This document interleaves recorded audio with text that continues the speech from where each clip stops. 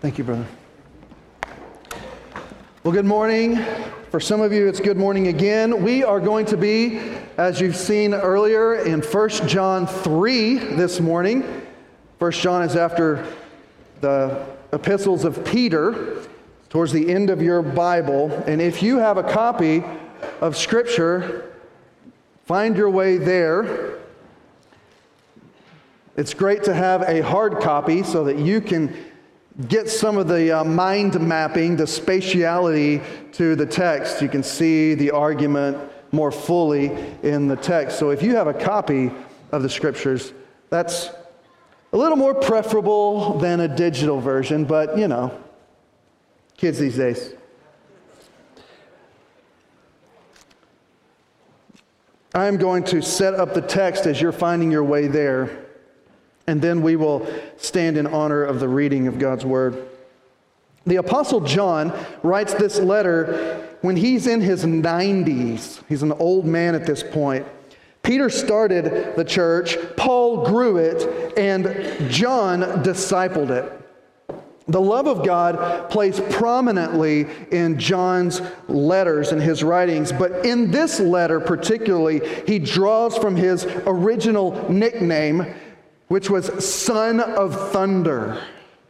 Son of Thunder. In this letter, John gives plain and dire warnings against practicing sin, and he works and teaches, and the works and teachings of false teachers. As an old man, John is seeing the church of his Lord, whom he loves, being threatened by false teachers who would turn the hearts of people away from good works and obedience to the law of Christ. And in doing so, they were denying that Jesus was truly God. We see that in chapter 2, verse 22. That Jesus had all authority in heaven and on earth and under earth must be obeyed in all he commands. And John, the son of thunder, is very dire in his warnings about those things in this epistle. So let's stand in honor of the reading of God's authoritative and holy inspired word. I'll tell you how we do it in our church. They're doing it now without me, so maybe we can get a taste of home here. What we do is I say, hear the word of the Lord, and I read the text, and after that, I say, this is the word of the Lord, and the church responds and says, thanks be to God. So do you think you guys can pull that off? I'm sure we can. Hear the word of the Lord from 1 John 3, 7 through 10. Little children, let no one deceive you. Whoever practices righteousness is righteous as he is righteous. Whoever makes a practice of sinning is of the devil, for the devil has been sinning from the beginning.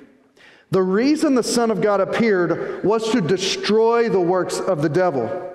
No one born of God makes a practice of sinning, for God's seed abides in him, and he cannot keep on sinning, because he has been born of God. By this it is evident who are the children of God and who are the children of the devil. Whoever does not practice righteousness is not of God, nor is the one who does not love his brother. This is the word of the Lord. Thanks be to God. Let's pray. God, we ask that today you would guard us by your word and your spirit, that we would be faithful to receive the word preached, that I would be faithful to preach the word in accordance with your holy authority and will. Lord, we pray that you would cut us where we need to be cut, that you would heal us where we need to be healed, that we might bear fruit in abiding with you. In Jesus' name we pray, amen. You may be seated. Nehemiah Rogers, an old Puritan, says this: it is an old policy the devil has to choke out a greater good by a lesser good. It is an old policy the devil has to choke out a greater good for a lesser good, because he knows we're willing to accept a lesser good. The ancient serpent the devil, as he looked upon the matchless glory of the sovereign Creator, despised God. He loathed, Satan did, the worship that God received. He abhorred the admiration that was God's alone, and he spurned God's exacting holy character and will. He reviled the eyes of God, knowing and seeing all. And one day, the enemy of our souls brought his rebellious scheme before God's beloved first people. And he asked, did God really say? Just a very simple question. Did God really say?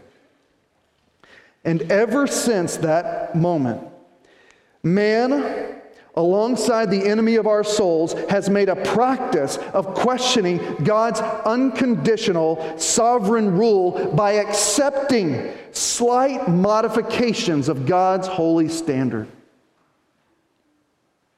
Incrementalism, which is an ism, is advocacy of change by degree. It doesn't look first to whether God says that it's obedience to Him or not. It looks at what can we get. On the issue of abortion, it means advocating for something like a 15-week ban, and then advocating for a 6-week ban, and then advocating for cleaner halls or admitting privileges to hospitals, and chipping away at branches on the tree rather than cutting out the root. My sermon title is Incremental Righteousness is Not Righteousness. And in this message, we will talk about our approach to obedience in every facet, to include our approach to writing laws for our land in the practice of righteousness in justice. See, incrementalism is different than immediatism. Immediatism is advocacy for immediate, uncompromising abolition. This means advocating for abolition bills alone. God says, you shall not murder, and every bill that we run to deal with abortion must say, you shall not murder. Everyone. No one. It shouldn't give legal immunity to anyone to murder. Now, why is this critical? Why is this critical? Because today, in this message from 1 John 3, I want to obliterate the demonically hatched scheme that says, if it saves even one baby, it's better than doing nothing. Did God really say? The doctrine from this text is this: those who do not practice righteousness are deceived and of the devil. That's what the text says. Those who do not practice righteousness are deceived and of the devil. Here's our outline. We have 4 main points. You must not allow yourself to be deceived. Obviously. You must not allow yourself to be deceived. Second, you must practice righteousness. You must practice righteousness. Third, if you practice sinning, you are of the devil. I'm just taking the points directly from the text. If you practice sinning, you are of the devil. Fourth, it's a question for all of us. Will you and your work be destroyed by Christ? Will you and your work be destroyed by Christ? Let's look first at verse 7. You must not allow yourselves to be deceived. You don't want to be deceived, I'm sure. If you do want that, you probably need to reach out to one of your pastors immediately. The guys are up here. You must not allow yourself to be deceived. Look at verse 7. The Apostle John, our brother, says this: little children. This is an earnest tone. It's an urgent tone. He's looking at each one of you as though he's taking up one of your children and saying, son, Daughter, this is desperately important. Look at me. Look in my eyes. Listen. Little children, let no one deceive you. That let no one is make sure. Make sure that no one deceives you. John is speaking to you and me and saints of all times, those who believe and rest in our Lord Jesus. He gives a command. You have a responsibility in your life to make sure that no one deceives you. Now, even the best of us can be deceived, can't we? We're deceived in various ways. Sometimes we don't even know it, and we have to go back and repent after the fact. Oh, I've changed my position on this, or I've changed my practice. I was doing something that was sin, but I didn't know. And we repent. And Christ forgives those sins at the cross. Now, throughout this epistle, the 1 John and 2 John and 3 John, there are numerous false teachers. There are many of them. Flip over to 1 John 4, 1 through 2. And you can read it right there. What are these claims of the false teachers that the Apostle John is dealing with? He says this, Beloved, do not believe every spirit, but test the spirits to see whether they are from God. So this means that some of the spirits, some of the things that will be presented to you that can deceive you are not from God. They're demonically hatched. Look, he keeps going. For many false prophets have gone out into the world. He says that there aren't just a few. This threat is not very serious. It's the opposite. He's saying there are many and they've gone out into the world, and you can guarantee you've come across it because he's telling you don't be deceived by it. Now, how many times have you been confronted by demonically hatched schemes? Nobody knows. But you can guarantee it's happened to you, and you must be on guard. That's why he's writing this text.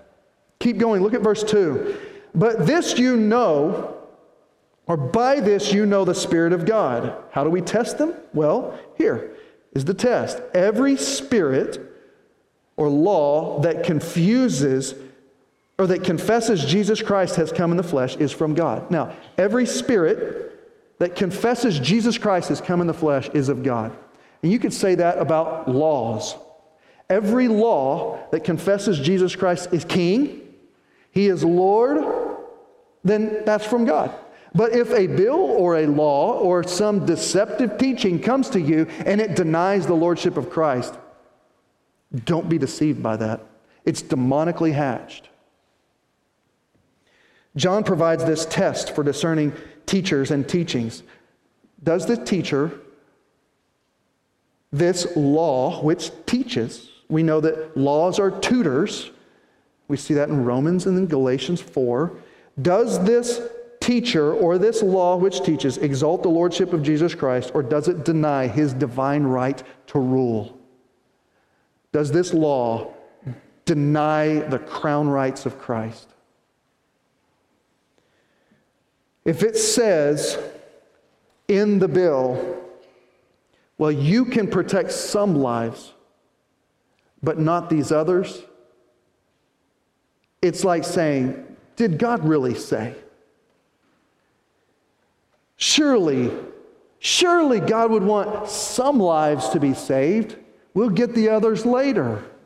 Is that what God says? Is that what God says in the sixth commandment? You shall protect some lives and leave the others to protect later, because it's okay. You just did what you could. You got what you could.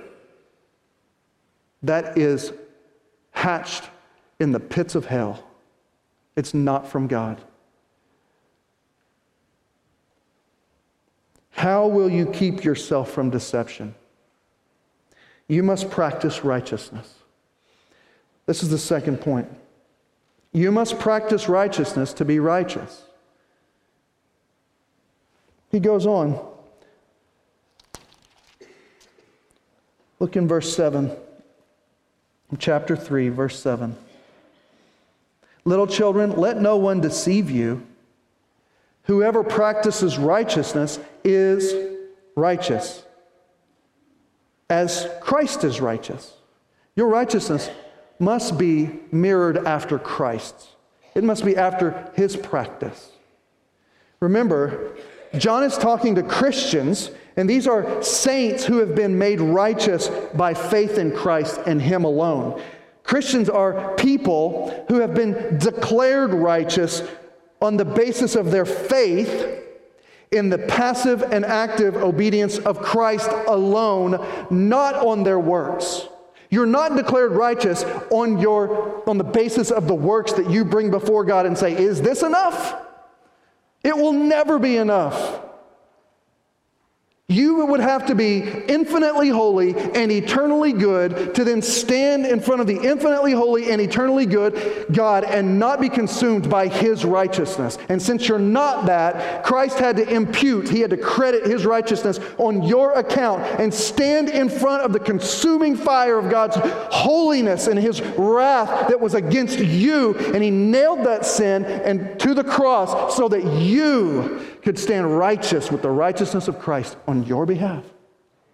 And you are not righteous in a salvific sense by your practice of righteousness. But after you're born again and the law comes to you fulfilled in the hand of Christ, there's nothing left for you to fulfill for salvation.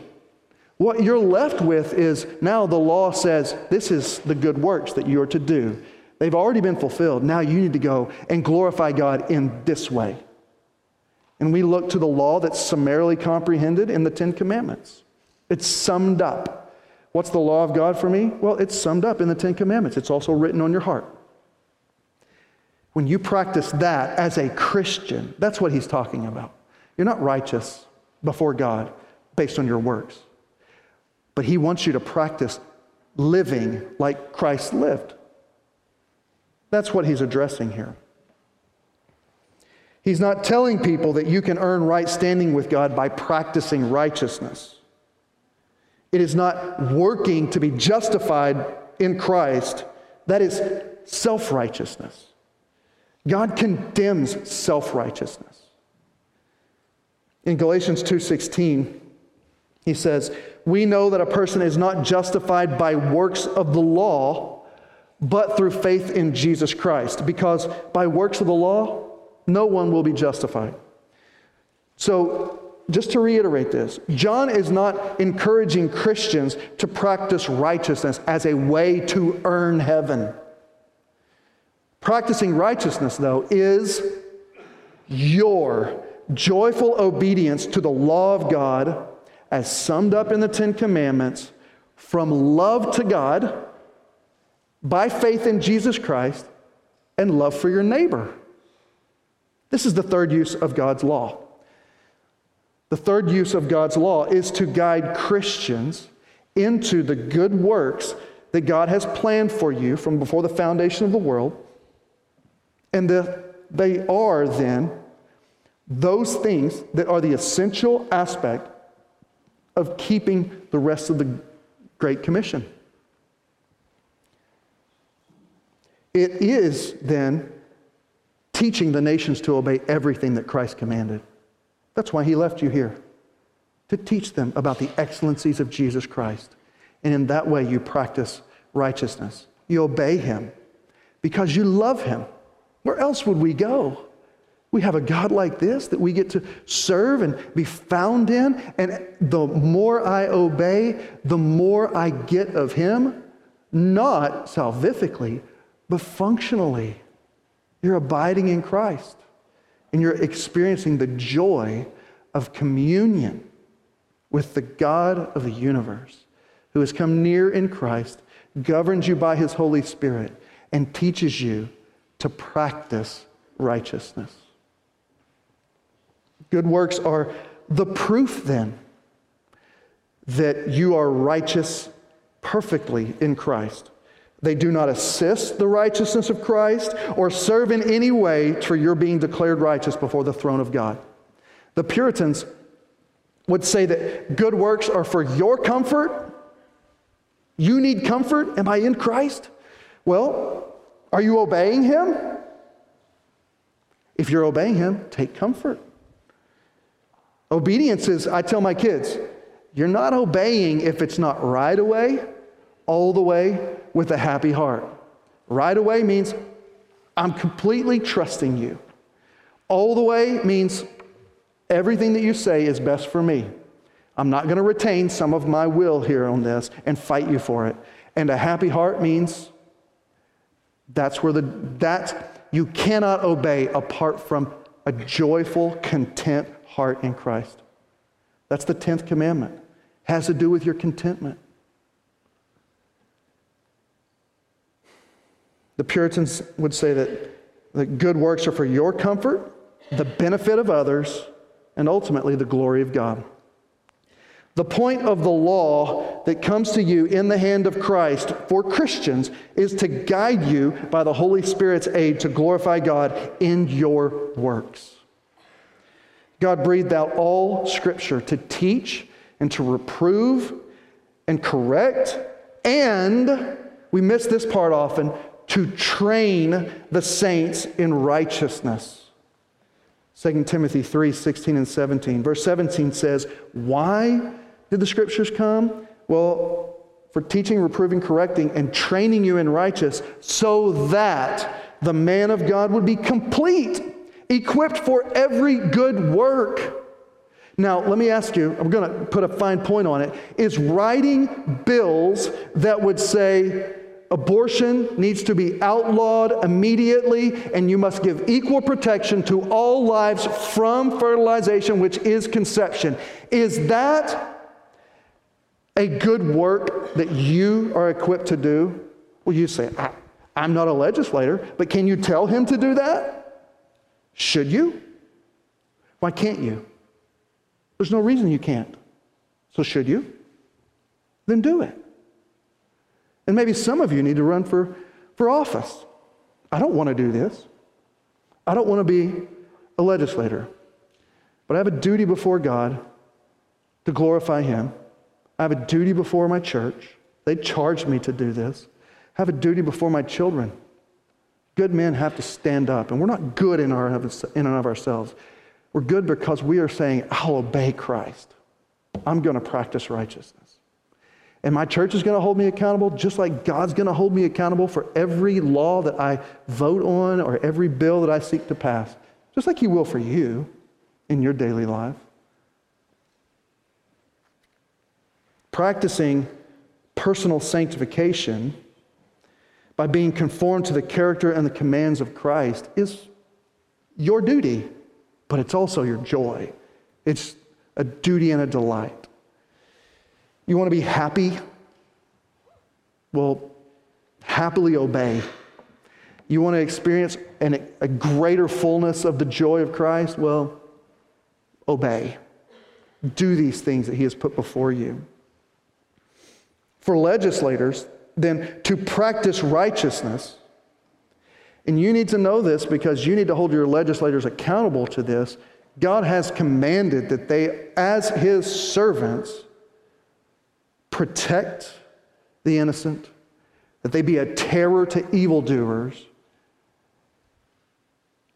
and they avenge those who have been harmed.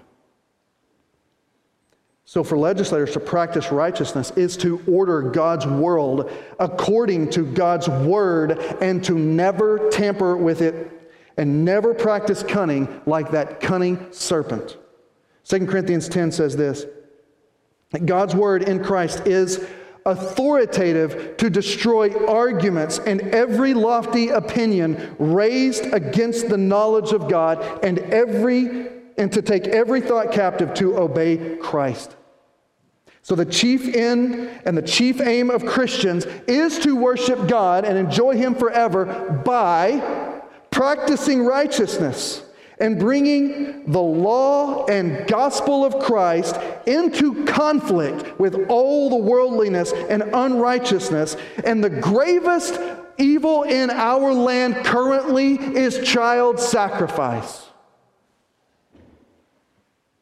Any strategy that we use to rescue preborn children must be worthy of and in alignment with the everlasting dominion of Christ and His rule, and it must be a strategy that endures from generation to generation, and we don't look back and have to repent for it. How much repenting did we do because we said that black people were not fully human? They were only partially human. And we had laws that said that it took 3 black people to equal a white person, a 3/5 compromise. We must not try to set up better man-built worldly kingdoms or legislators who build a little bit better worldly strategies. We're not trying to build a better earthly kingdom. We are seeking first the kingdom of heaven. We are praying that His will be done on earth as it is in heaven. We are fighting with the Lord's weapons and His battle that He has put in our hands. And then we say, like we said earlier, leave the success to God. You are not commanded to worry about all the results of your obedience. God's going to do that. How much of our anxiety is, oh my goodness, what will happen about all these things? It's not that we aren't to be wise and think about them, but we aren't to worry. We're to obey and let God have the results. He's going to be really good at handling those things. Cast your cares on Him and let Him care for you. We must unapologetically stand on the Word of God as our final authority when we call abortion murder and demand due process and equal protection for all without showing partiality that God hates. Incremental laws are the present-day examples of cunning and tampering with the Word of God that we must reject as tampering with God's rule and His authority in His world. These bills, like heartbeat bills, are cunning.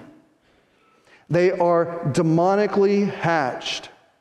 They are not Christian. They do not practice righteousness. They say, did God really say? Does God really want His world ordered like this? Do not accept them. Do not practice them. Third point from verse 8. If you practice sinning, you are of the devil. If you practice sinning, you are of the devil. Look at verse 8. Whoever makes a practice of sinning is of the devil, for the devil has been sinning from the beginning. Puritan Robert Law says this: sin is fundamentally the denial of the absoluteness of moral obligation. It's a repudiation of the eternal canon of right and wrong upon which all moral life is based. In other words, to sin is to assert one's own will as the rule of action against the absolutely good will of God. Thus, it is but truth to say that every sin contains in germ the whole of infinite evil. Whoa. You think about your sin like that? My sin against a holy God contains in germ, in a tiny version, the whole of infinite evil. To practice sinning is to make a habit out of turning away from God's eternal canon of right and wrong, revealed to us in Scripture, written on your heart, and based on the holy character of God. 1 John 2, 15 to 17. Flip right over. You might not even have to turn the page. Look what he says. 1 John 2, 15 to 17. John says, do not love the world or the things in the world. If anyone loves the world, the love of the Father is not in him.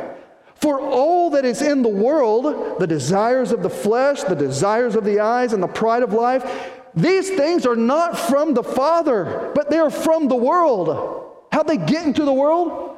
By the devil. Verse 17. And the world is passing away along with all its desires. What's that mean? It's being footstooled by the authoritative rule of Christ.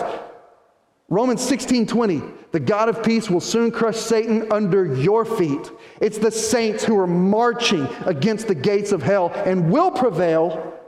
And we are attacking this evil world with its desires. They're passing away, he says. But whoever does the will of God, how long do they abide?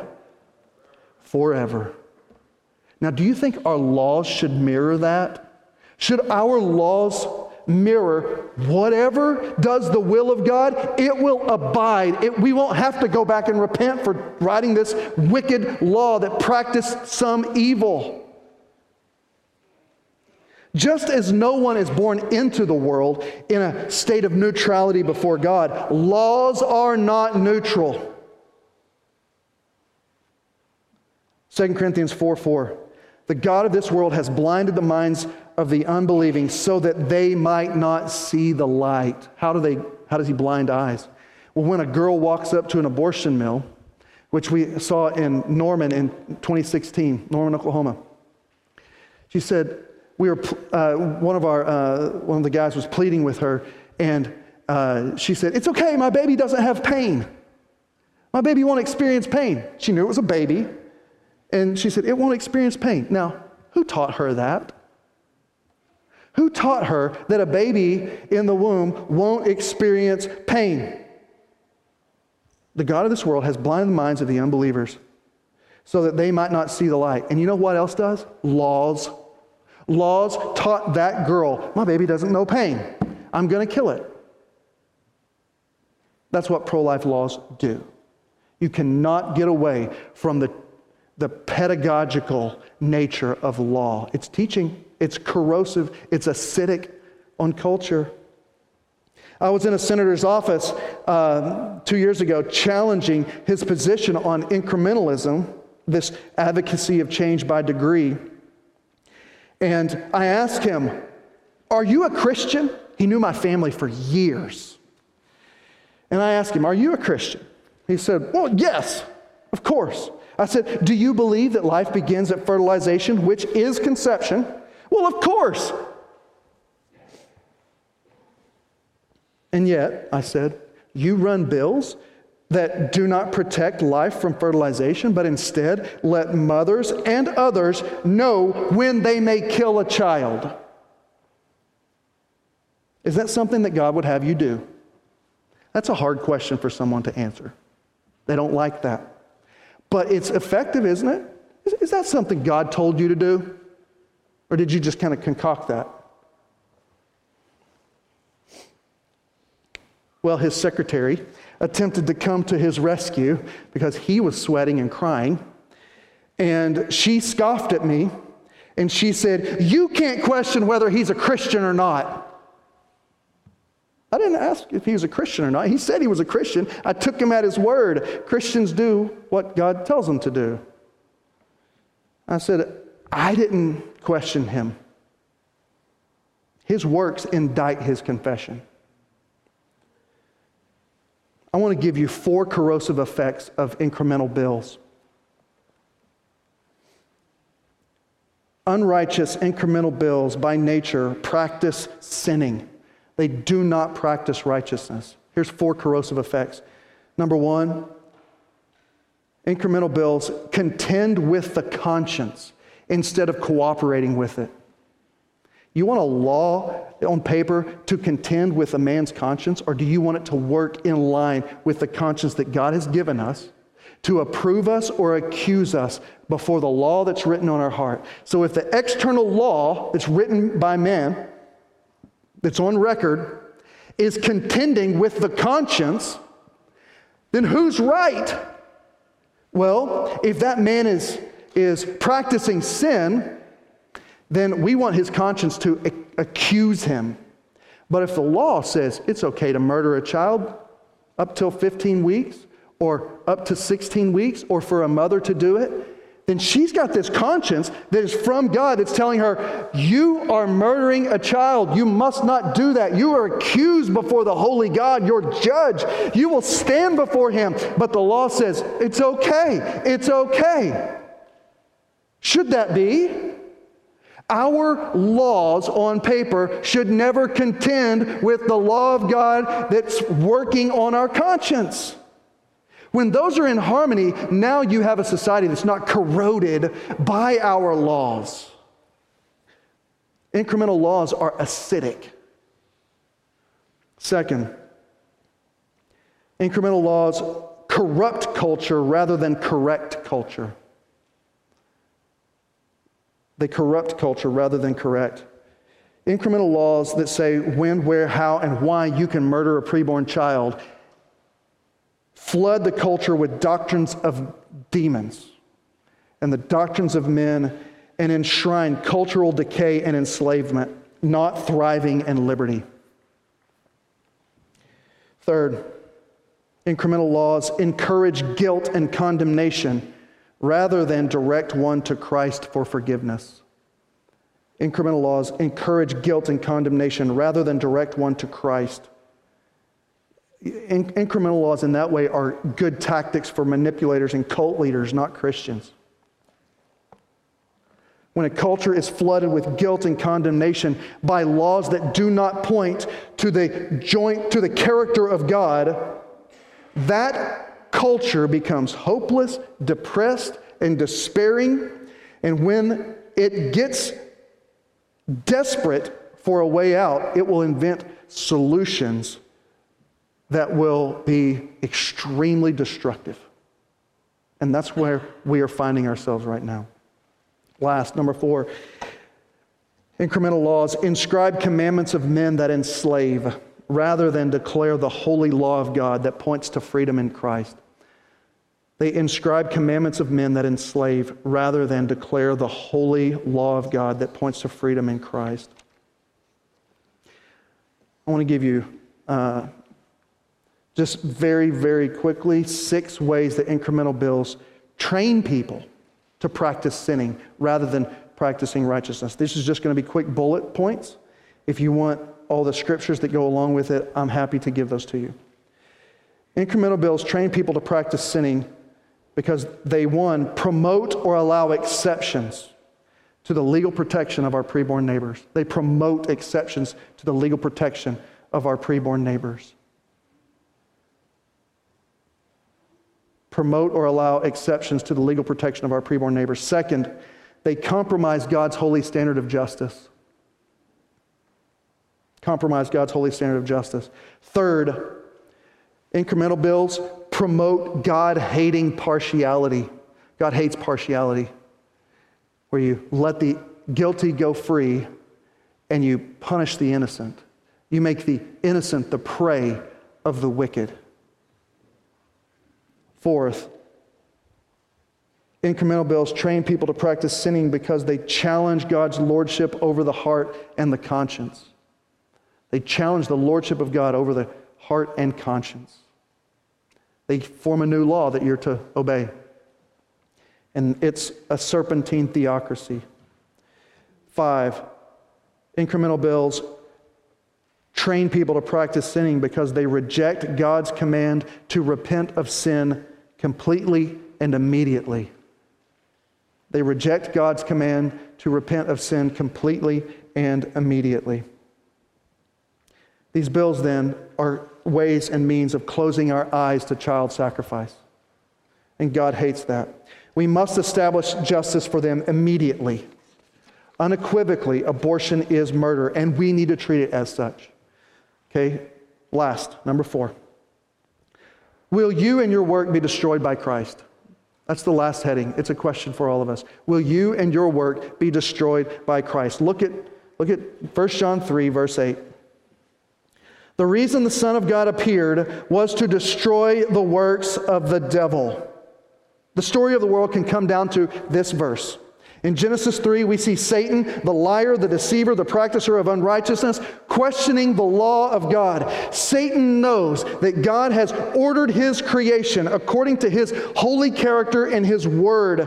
And that cunning, fork-tongued beast came to God's image bearers who crowned God's creation and posed this simple question. Satan slid this simple question into the minds of all humanity. Did God really say? Such a slight little modification, a minuscule modification, tempting them to consider whether there may just be another way. Did God really say? Ephesians 5:11 tells us that Christ came to expose and destroy the works of the devil, and we are not to take part in their unfruitful works of darkness. We must expose incremental bills, not take part in them. It's the exact opposite of how we should be looking at these laws. Incremental bills take part in the unfruitful works of darkness instead of exposing them. To frame impartiality as law is to bring the idols of Moloch and Baal into the camp, parade them around our states and around our nation, and then inquire of them. Oh, and then we order our justice system by their abominations over against the holy character of God. If you do that, God will put you to shame. Colossians 2:15. Christ disarmed the rulers and authorities and put them to open shame, triumphing over them. Is that how you want to be, looking up to Christ in open shame for promoting, passing, writing laws to murder babies? Even laws that said, but if we just save one. If you frame impartiality as laws, God will give you a beating. Luke 12:47 and 48. And that servant who knew his master's will but did not get ready or act according to his will, he will receive a severe beating. But the one who did not know and did what deserved a beating, he will receive a light beating. Now there's different degrees here. Here's the reality. The works of Pharisees and false teachers will be destroyed. These works of Pharisees and false teachers, they relax the law of God and they teach others to do the same. They corrupt the commandments of God by allowing exceptions that God never intended. God never intended for allowances for murder to be codified into law. Abortion allowances are thinkable because of original sin and Pharisaical usurpation of the law of God and the character of God. To legalize these allowances for assaults on those who bear God's image is to legalize allowances for assaults on God. Lying about God's law is treasonous mutiny. It is never harmless. When a nation authorizes idolatrous assaults on God, God is obligated to protect the profaning of His holy name and His image bearers. Oh saints, plead for mercy from our righteous judge. God of mercy, God of justice, bring repentance on us before your hot, fiery wrath befalls us. God is a righteous judge, a God who feels indignation every day. If a man does not repent, God will whet his sword. He has bent and readied his bow. He has prepared for him his deadly weapons, making his arrows fiery shafts. Psalm 7.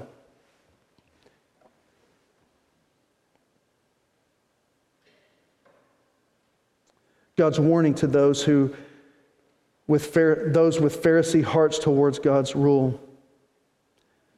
Through the prophet John the Baptizer, Jesus says, His axe of judgment is swiftly laid to the root, and every tree that does not bear good fruit is cut down and thrown into the fire. Would you, on the day of judgment, with the same mouth that uttered aye to unrighteous laws, allowing for the murder of babies, cry out for entrance, Lord, Lord, while millions of murdered image bearers, cut down by your laws, gaze upon their Lord in his righteousness? No, it is not enough to confess Jesus is Lord with the mouth and deny him with our legislation. Why would we imagine the master would be lenient to a lawless servant? No, the Lord Jesus is not flattered by empty compliments and proclamations. Lord, Lord, but do you do what he says? Outward pronouncements unaccompanied by inward obedience are noisy gongs and clanging cymbals. You must prove your resting in Christ by your obedience to Christ, or would you have the appearance of godliness but deny its power? If you love Christ, you will submit to his ruling. You will obey his law, but do not mock him and call him Lord if you will not. The mouth may utter, but the heart speaks. God is not mocked. Take heed how you treat the little ones, the least of these. Our Lord forewarns, it would be better for him if a millstone were hung around his neck and he were cast into the sea than he should cause one of these little ones to sin. Look at verse 10. Verse 10 says this, by this it is evident who are children of God and who are the children of the devil. Whoever does not practice righteousness is not of God, nor is the one who does not love his brother. Saints, we must practice righteousness in our lives and in our legislation. That law that says when, where, why, and how you can legally murder a child and who can do it is from the pits of hell. We have to cast the sentiment that even if it saves one, back to the pit where it came from. Did God really say? Well, are you going to obey? And if you're a Christian here today, you can know that obedience is yours. God will get the glory for your obedience. He'll also decide whether that law is going to be passed or not. He ultimately is in charge of the results. So I want to encourage you today, if you are being convicted by the Spirit, this is a grace that's come to you. Receive that grace. Confess any participation in those things. Repent. And if God is raising you up to become a legislator and pass laws of equal protection, then obey that too. Otherwise, let us be fed by the word and receive it with gladness and go and tell others the same about the good news that you've heard, that God will do his good work and he's going to use you for his glory. And you're going to be so joyful to see what God does. Thank you for having me. Thank you for your time. Let's pray.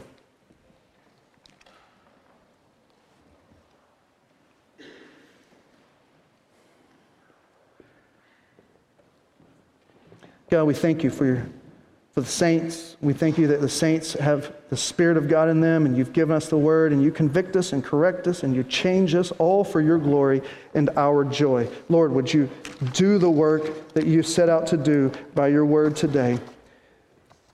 And would you build these saints up? In Jesus' name, amen.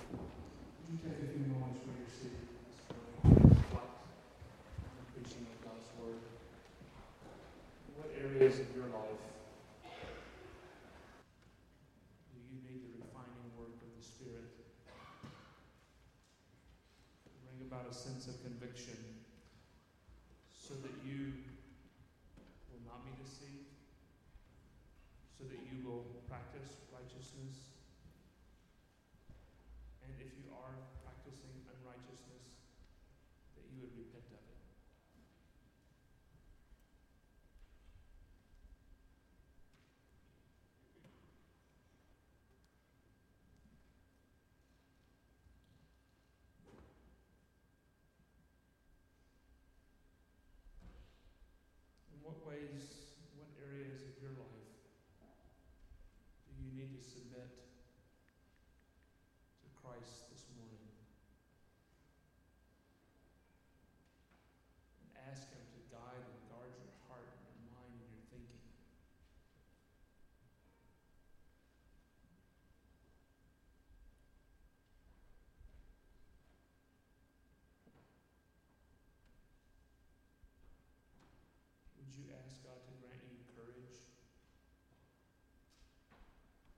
stand for his righteousness?